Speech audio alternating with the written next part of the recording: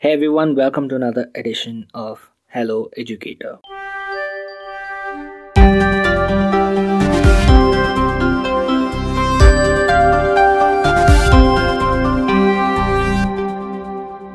So, we've launched a new series called Mango Science Radio, and we've been sharing science stories for the past 6 episodes. I hope you've been enjoying it.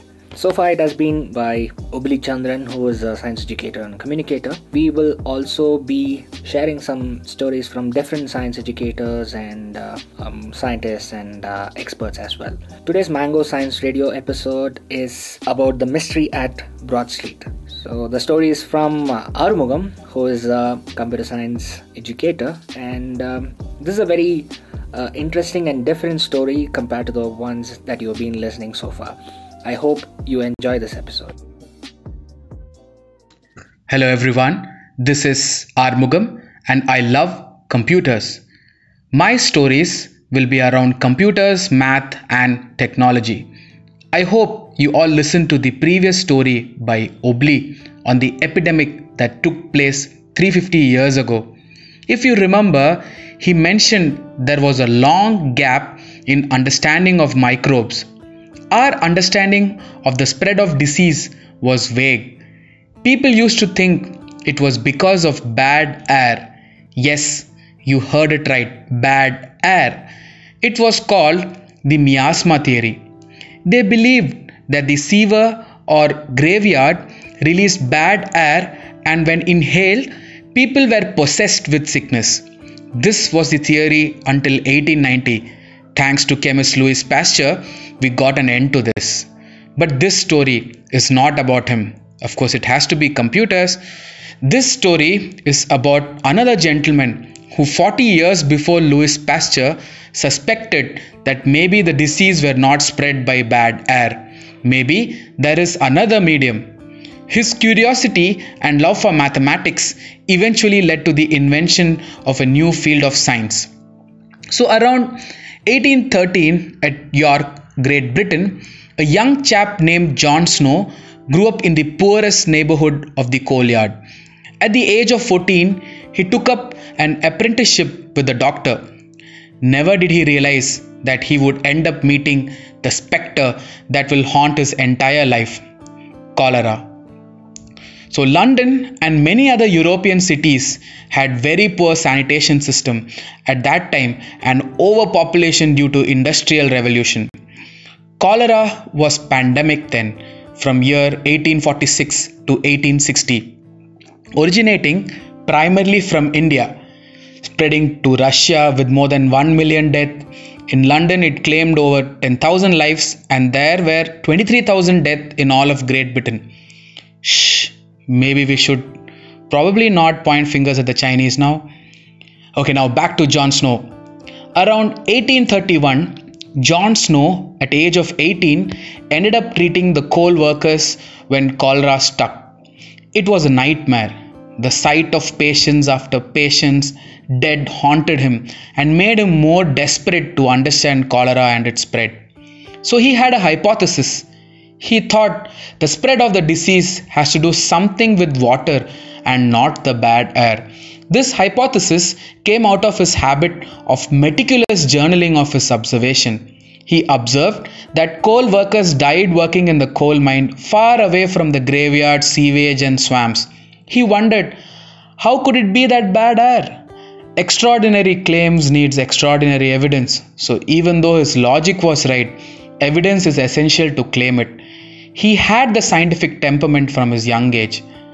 Around 1848, when he was 35 years old this time, cholera struck for the second time at London. This time, he was determined to prove his hypothesis. He went on to the streets, tracking every possible lead, documenting it and interviewing every possible patients and doctors. He guessed that the water was contaminated with fecal matter and that led to the spread. He did a survey with two streets, Street A with sewage leading to a well and Street B with sewage leading away from another well. As we can guess, the death rate of people on Street A was higher. But wait, extraordinary claims needs extraordinary evidence. He attempted to explain it to the authorities, but all in vain. He had to find a better explanation than the miasma theory. So he had to find more evidence. Can the authorities even listen to this guy? Around 1854, before the third cholera outbreak, he decided to go full on Sherlock now with a powerful tool this time: statistics. Yes, statistics. He needed commonalities. He needed to link the seemingly random spread of the disease with water. He discovered an important clue while reading the municipal records of London. He discovered that there were two companies that pumped water supply from the River Thames, and one of them had sewer mixed with it. He got the perfect case study to test, a classic A/B test. With a lot of hard work and running around, he meticulously collected water samples from each house. Before he could correlate, cholera struck again. The 3rd September of 1884, this time more deadlier at Broad Street. The death rate was not witnessed in London since the time of the Great Plague in 1665-1666. He packed his bags and rushed to Baker Street. Broad Street. The street was outrageous. Just the sight of so many people dead reminded of his past. He knew that it should be the Broad Street pump, but he needed evidence to convince the Health Council from his past experience. He knew every minute was precious, and it was witnessed while knocking the doors of houses at Broad Street. The houses were either vacant because of death or people just fled away. Out of desperation, a eureka struck him. He needed another perspective, a top view. He thought, what if we plot all the death to cholera on a map? This was not just another idea, this was a revolutionary idea. He immediately got the details of the dead and their address and started plotting them on the map. A pattern started slowly emerging. The deaths were higher near the Broad Street pump. But he knew it was not enough. He had to trace every possible data or insight and reason out. So he started looking at the anomalies. Eventually, all the anomalies also traced to consumption of the water from Broad Street. Within 48 hours of all running around, collecting all his evidence, map and research, he spoke to the Health Council and they finally accepted to remove the Broad Street pump, but were still reluctant with his hypothesis of spread of disease through water. Nevertheless, they immediately decided to remove the handle of the Broad Street pump, and eventually the spread declined. Later, with help of another inquisitive mind, Henry Whitefield, he found further evidence of the Broad Street pump case, and of course, John Snow's previous research on the two water companies gave a better understanding. Unfortunately, he died when he was 45 without hearing that his hypothesis was right. Well, don't feel bad. His contribution did not go waste. Well, nothing goes waste in science. Today, he is known as one of the founders of epidemiology. Snow's mathematical evidence that cholera was waterborne is one of the founding movement of epidemiology, and the use of mathematics to understand disease, one of the greatest advances in medicine that has saved millions of lives. So why now this story? With the outbreak of COVID-19, are you witnessing all the news channels showing pretty graphs, diagram to explain the spread of the virus? Thank to him for the biggest contribution to epidemiology. We are able to educate everyone and take necessary action. His meticulous insight, or in computer terms, data collection, data analysis and data visualization, is now known as the field of data science.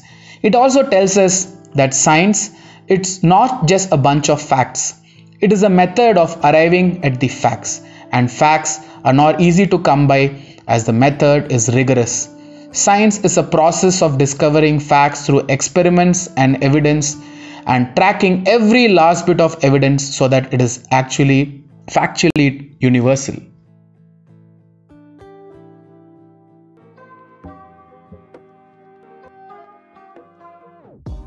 We hope that was a very interesting and insightful episode. Thank you so much for listening to Hello Educator. If you like this episode and you like our podcast, please Share this with your friends and fellows. It is just a 10-minute episode. I hope this helps you and motivates you in times of distress. Thank you so much for listening. This is Asif signing off.